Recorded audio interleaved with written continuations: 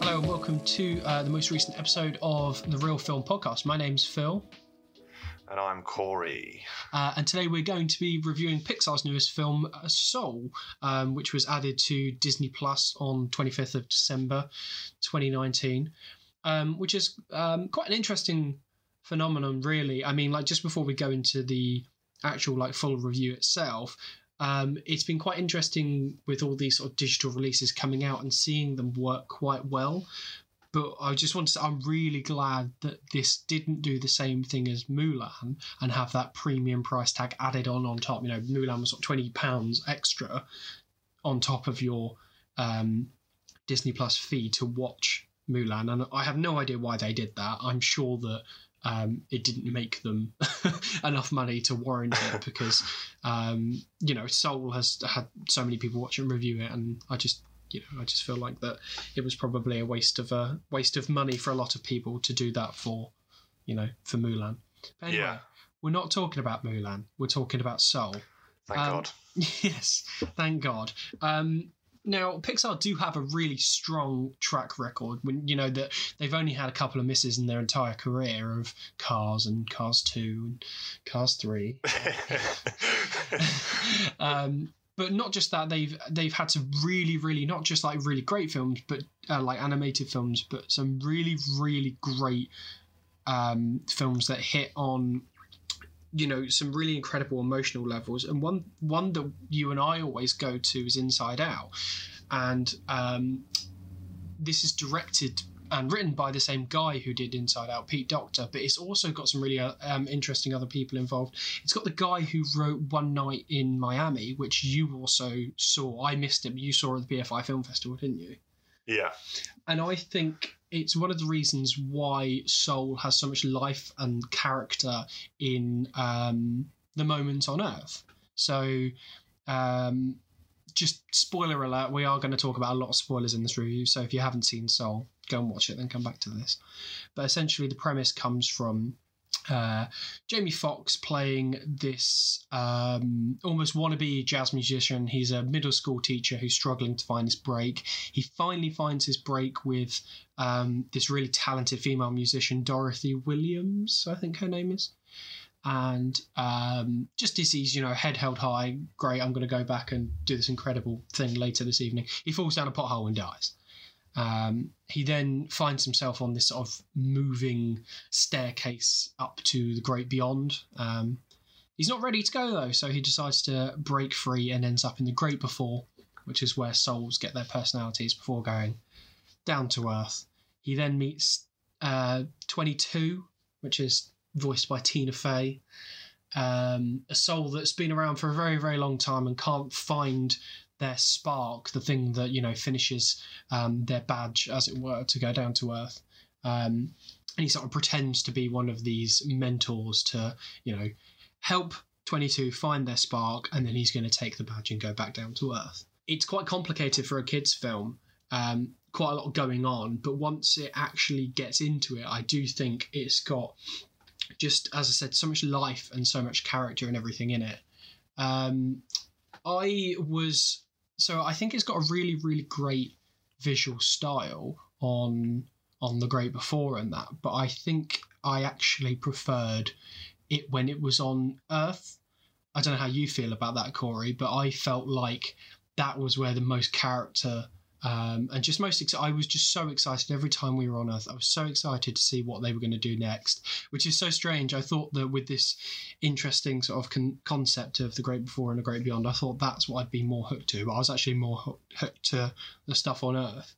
Yeah, I do agree with that. I think, but like before we start talking about just like how much we do like this film, I know that we had a bit of a deliberation between like sort of what kind of rating we were going to give it. And for me, it was always a 4-star, because I don't know, it's such a great film, but there is that divide between the two places. And for me, the Great Before, I wasn't as enamored with that kind of the world, really. Like, it's not like a lot like Pixar films. Usually, they are very quick to set up their worlds, and usually you're sold on it immediately. And for me, I wasn't completely sold on that. But again, it's when they're on Earth, the animation is absolutely gorgeous as well. The lighting is absolutely sublime. And I think that whole scene that whole section where Joe's a cat. It's so really funny. Yeah, it's a great movie. And I think, we were talking about this being a sort of kids film. I think obviously Pixar they've always found a way to incorporate both kids and adults. I think most of their films feel like kids films that incorporate adults with, the humor and stuff like that. This one feels more like thematically it's aimed at adults. I can't imagine many kids having, the existential crisis that we feel after we watch such a film. But there is a lot for kids to take away from it. I mean, the whole, a positive of the world they've built with the Great Beyond and the Great Before is that it's a very attractive visually to a child. It's kind of the part of Pixar films that feel like the kids' part, basically. But yeah, it's all gorgeously animated. There isn't that much of a divide between Earth and these places. I think it's very consistent as well. I just think for me the world building I wasn't as sold on as I am with other Pixar films. That's probably the only thing that I thought was wrong with the film, really. Yeah. No, I understand that. I do. So I agree that the Great Before and the Great Beyond maybe not the Great Beyond, because you don't actually end up seeing it. You only see the staircase up to the Great Beyond, but you get really into the minutiae of the Great Before. And I do agree, it's interesting and it's different, but it's not as engaging, I think, as the rest of it. I think a lot of that comes from the fact that you've got these the souls are like these blobs. So if anyone's seen Over the Moon, which is that Netflix animation, they have these little blobs on there too, and they're sort of vaguely similar in style, where they just sort of don't have anything interesting about them. I know that's kind of the point, that these souls haven't found their personality, they haven't found their character yet, but it does mean that it's not quite as interesting to look at. But again, I do think that's kind of the point, because the whole thing of Tina Fey doesn't want to go down to Earth, because that's where all this you have all this smelly stuff, you die, and you're like, but when you're the soul, you just have this unlimited amount of time to do whatever you want, and you can do whatever you want with it. But it's when they go down onto Earth and they find their spark for life by just living. It's just the smell and the taste and the touch and everything, that's what gives them the life. So that sort of makes a little bit of the divide sort of not as engaging for the Great Before. I do understand what you meant as well by this being the themes being more sort of leaning towards adults. I do disagree slightly though, because I think that this does what other Pixar films do really, really well, and it talks about quite complex themes in a way that kids can relate to. So although there's a lot to be said about the existential stuff about, Joe, struggling to find, his purpose in life, and he kind of doesn't feel like it, especially there's that bit when he's going through, all the moments in his life, and it's a little bit sad and depressing because he realizes he hasn't left much of a mark. But what I actually think it has for the younger audiences is that for me, I came out thinking that it's essentially saying that it's fine to not know what you're going on to do, and just to enjoy the little things, which I think when you're a kid, especially when you're growing up, it gets to a point where you start having to choose what you're going to learn at school and what things you enjoy the most, and your parents, your teachers are like asking you, what do you want to go on and do in your life, and you've got to make these decisions so early on. But what I felt like this film was saying is that it doesn't matter really what that is, just make sure you're enjoying the little bits, because whatever that is, that's what's giving you meaning, that's what's giving you the sort of almost purpose to be there, is just to enjoy the things around you. And I do think kids will get that sort of little message away from it, that do just enjoy the little things. You don't have to worry about all this big existential stuff just yet. Which I think is an important message for kids sometimes, because I say there's so much pressure on young people to decide what they're going to do. And I mean, like, when I was younger, I wanted to be in the army, but I'm now a video editor. You can't really get two more different aspects than that, really. You know, I just think that we're asking kids to do this stuff too young, and I feel like this film is saying that it's okay to not ask kids to do this, basically. Yeah, definitely. I think also the theme's sort of it's walking a very fine line at one point where, you know, not that end of it, but, you know, where it's like it's okay to like not have not feel like you have a purpose. You don't have to make a mark. In the sense that you don't have to be, you know, world famous. You know, that's that really nice montage where he sees all the people in his life that he's touched. Yeah.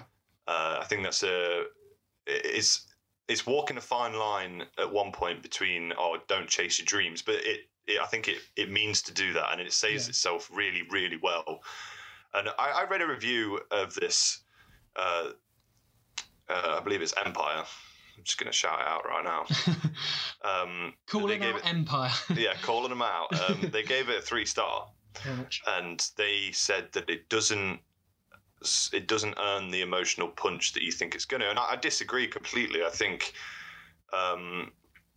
it's not like Inside Out's ending, where it's emotional because the character is emotional. You find yourself sort of in awe of this realization that Joe's come to, and I think it's a different kind of emotion, and it earns it all the way through. I completely disagree with that, but it's a really thematically complex film, I think. But they do it in a way. You're right. They do it in a way that's you know, we're able to understand, and you're right, young people are able to understand. It depends on what age really you are thinking of. I mean, like a 6-year-old is probably not going to understand, but yeah, certainly you know, you're talking like very, very early on, like sort of 10, 12, I think you can start to gauge what they're talking about. And you're right. I mean, I didn't know that you wanted to be in the army. That's weird. That's a weird thought, considering I know what you like.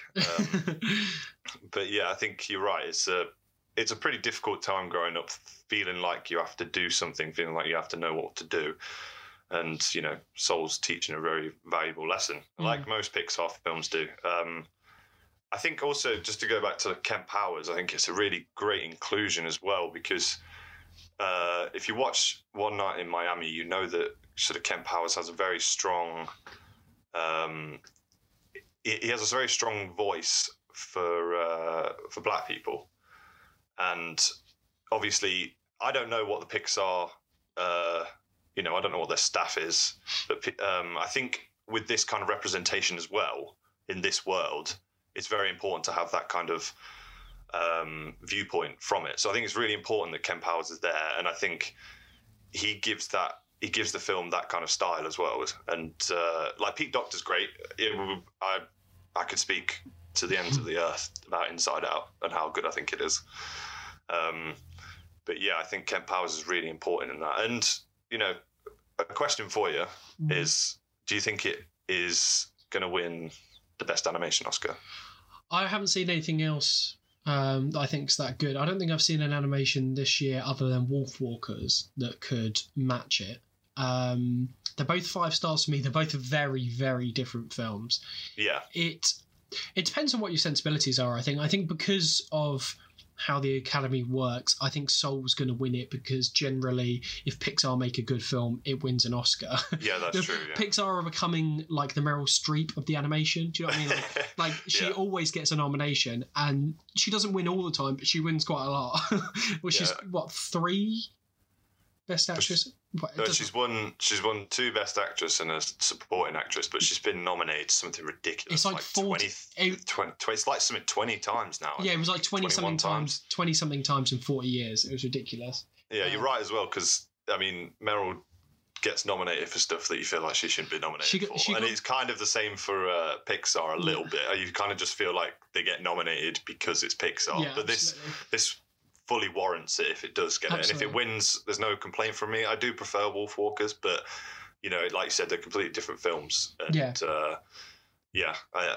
I'd have no complaint if it did win. No, I don't. I think it's gonna, just because you don't often see like more independent studios win these sorts, even if the quality is that good. You just don't often see, them win over people like Pixar or Disney, which is a shame for sure. But I mean, there's not really much we can do. We're not on the voting board, so it's not much maybe we can do. We should be on the voting board. I think we should. I think it's very important. But no, something I just wanted to go back about you saying about Kent Powers being involved and the sort of inclusion that it has with black communities. I do think is really important, because this is the first Pixar film that is sort of centered around a black cast and black characters. And black culture, because I think there's two absolutely standout scenes for me in this film, and probably my favourite is the barbershop one, the one where he goes in to get his hair cut, and I think I use these words a lot in my review. There's just so much life and character, and I don't really know how else to describe it. It's just absolutely brimming. Like, everything feels so authentic and so real. Like, it just feels like you're listening in on real things that are actually happening, and I don't think anyone is skimped out on, like, in a lesser film, the barber would have just been a caricature kind of funny guy. You'd have a few laughs and then it'd be done, but that actually becomes like the heart of the film, that scene. And I think it's very important to have films like this where it feels almost like, I think the best way of describing it is it's almost like the way that it sort of centers around the culture is almost a non-issue, because it doesn't feel like it's making a thing out of it. It just feels like it's telling you the story, and that this is the right culture and the right characters and the right setting for this story. It doesn't feel like it's going out of its way to make a story about black characters and black culture. I think that's absolutely the right way to go about it. So I think the only other thing I was going to say before we sort of wrap this up is, although the visuals might not grab us in The Great Before, and it's not quite as, it's not quite as impressive in terms of, world building everything as Earth, I do think there's some really, really funny moments and some really funny characters in it as well. So you have these sort of, I think they're called soul counselors, which are, these people that sort of herd the souls, and they sort of get out these mentors to help the souls, learn about life and get their spark.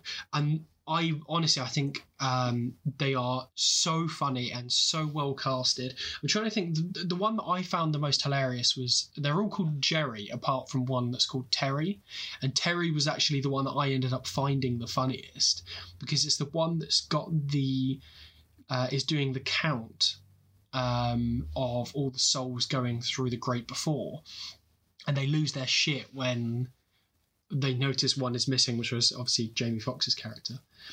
Terry's voiced by Rachel House, who's in pretty much every one of Taika Waititi's films. Yeah. And I just think they're all really, really funny. But I think Terry stood out as the funniest one for me. The way that they treat them as well, just really, really tickled me. Yeah, I mean, I think what I find actually quite funny is, someone brought it to my attention the other day, is that Rachel House is playing a very similar character almost to the social worker she plays in Hunt for the Wilder People. Yeah. And maybe that's where Pixar got the idea to cast her. But no, it's all the Jerrys and Terry are great casting. I mean, Richard Ayoade is just... Again, I mean, I'm not going to go as far as say he's a national treasure, but I love him to bits. I think everyone in England loves him, don't they? Yeah. But no, again, Pixar always cast great. Yeah. One other thing I did want to praise the film for is when it's on Earth, is the lighting. It's so gorgeous. And I feel like Pixar, they always manage to kind of improve their animation as time goes on, because that's, technology advances and their budgets get bigger. But I think with Soul, it just, the way it captures, it's a movie about the little things on Earth, and it just captures them so well. And sometimes, the lighting in the sort of dusky little jazz bar, and then the sort of warmth of a nice autumn day, it's it's the little things that you notice in the animation that make it such a beautiful movie. I think a lot of that comes down to, I was reading about how they actually did that. They consulted a cinematographer called Bradford Young, who he was cinematographer and director of photography for films like Arrival and Selma and stuff like that. Okay. And he's just, I mean, Arrival is a great example because that is a beautifully shot film. But they consulted this guy who works with. So the reason why they consulted him basically is because he specialises in using natural light a lot. So films like Arrival don't use a lot of artificial light. And that's one of the reasons why they consulted him for Soul, is because they wanted this really natural look to it. And I think that's definitely where that definitely comes through. I mean, it doesn't look artificial at all on Earth. It just all looks like it's just all beautifully lit and it's all beautifully shot. Yeah, definitely. Yeah, I just wanted to. I just think that was quite interesting that they, consulted him as well. You couldn't help bringing up Arrival, could you? I just like Arrival. I just really like Arrival. Yeah. I think that's probably all we've got to say on it for now, though. So, do you want to? Have you got any last sort of words as to why you're giving it the star rating you're giving it? Well, I stick to a 4. I think when I watched it, it wasn't. I'm always going to refer back to Inside Out. I don't want to make. I'm not comparing them side by side, but I always think with the very best Pixar films, you do come out the other end and you feel like eternally moved by them. And with Soul, while it was great while I was watching it, I just didn't feel that at the end.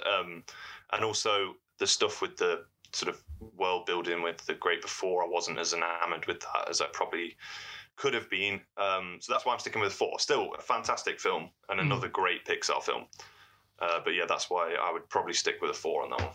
So I give it a 5, and I do stick by my 5. I do think that your criticisms are warranted, but whereas you weren't moved by it, I very much was. I think a lot of the themes really, really resonated with me, and I think I can't ignore the importance of having a film centered around black culture and black characters, having it so effortlessly made that it's, as I say, it's not even really an issue. But doing that in an animation, especially for Pixar and the history that Disney have had with the treatment of black people, I think it's so important to make films like this now. But yeah, no, as I say, I was very, very moved by it. I think its message really, really resonated with me. I think it's stunning. I think it's really funny. I think it's perfectly cut. I just absolutely, I do think that the criticism is warranted for sure, but it just hit me in a way that I guess it didn't hit you, which means you're wrong. That's fair. It's not that I wasn't. It's not that I wasn't moved by it. It just mean that like a lot of Pixar, the very best ones, they always stick with me for a long time. But this one just sort of didn't. I was moved at the time. I just not now. But that's fine. I understand. I understand the 5 for 100%. It's a really, really great film. I just think on a personal level, there's things I would things that made it less of a 5, I guess. Yeah. No, that's fair. You're allowed your opinion. Are you sure I'm allowed an opinion? No. The reel says it's 5, therefore it's a 5. Anyway, I just want to thank you very much for listening. I hope you enjoyed. We're sort of switching this up a little bit where we'll be reviewing individual films from time to time as they come out, and depends whether or not it's worth talking about or not. So I really hope you enjoyed. Make sure to check us out at realreviewing.com and then Real Reviewing on Facebook and Twitter and Instagram. You can find me on Twitter at PhilsonWilson. And you can find me at CospJord. Thanks very much for listening. See you soon. Bye.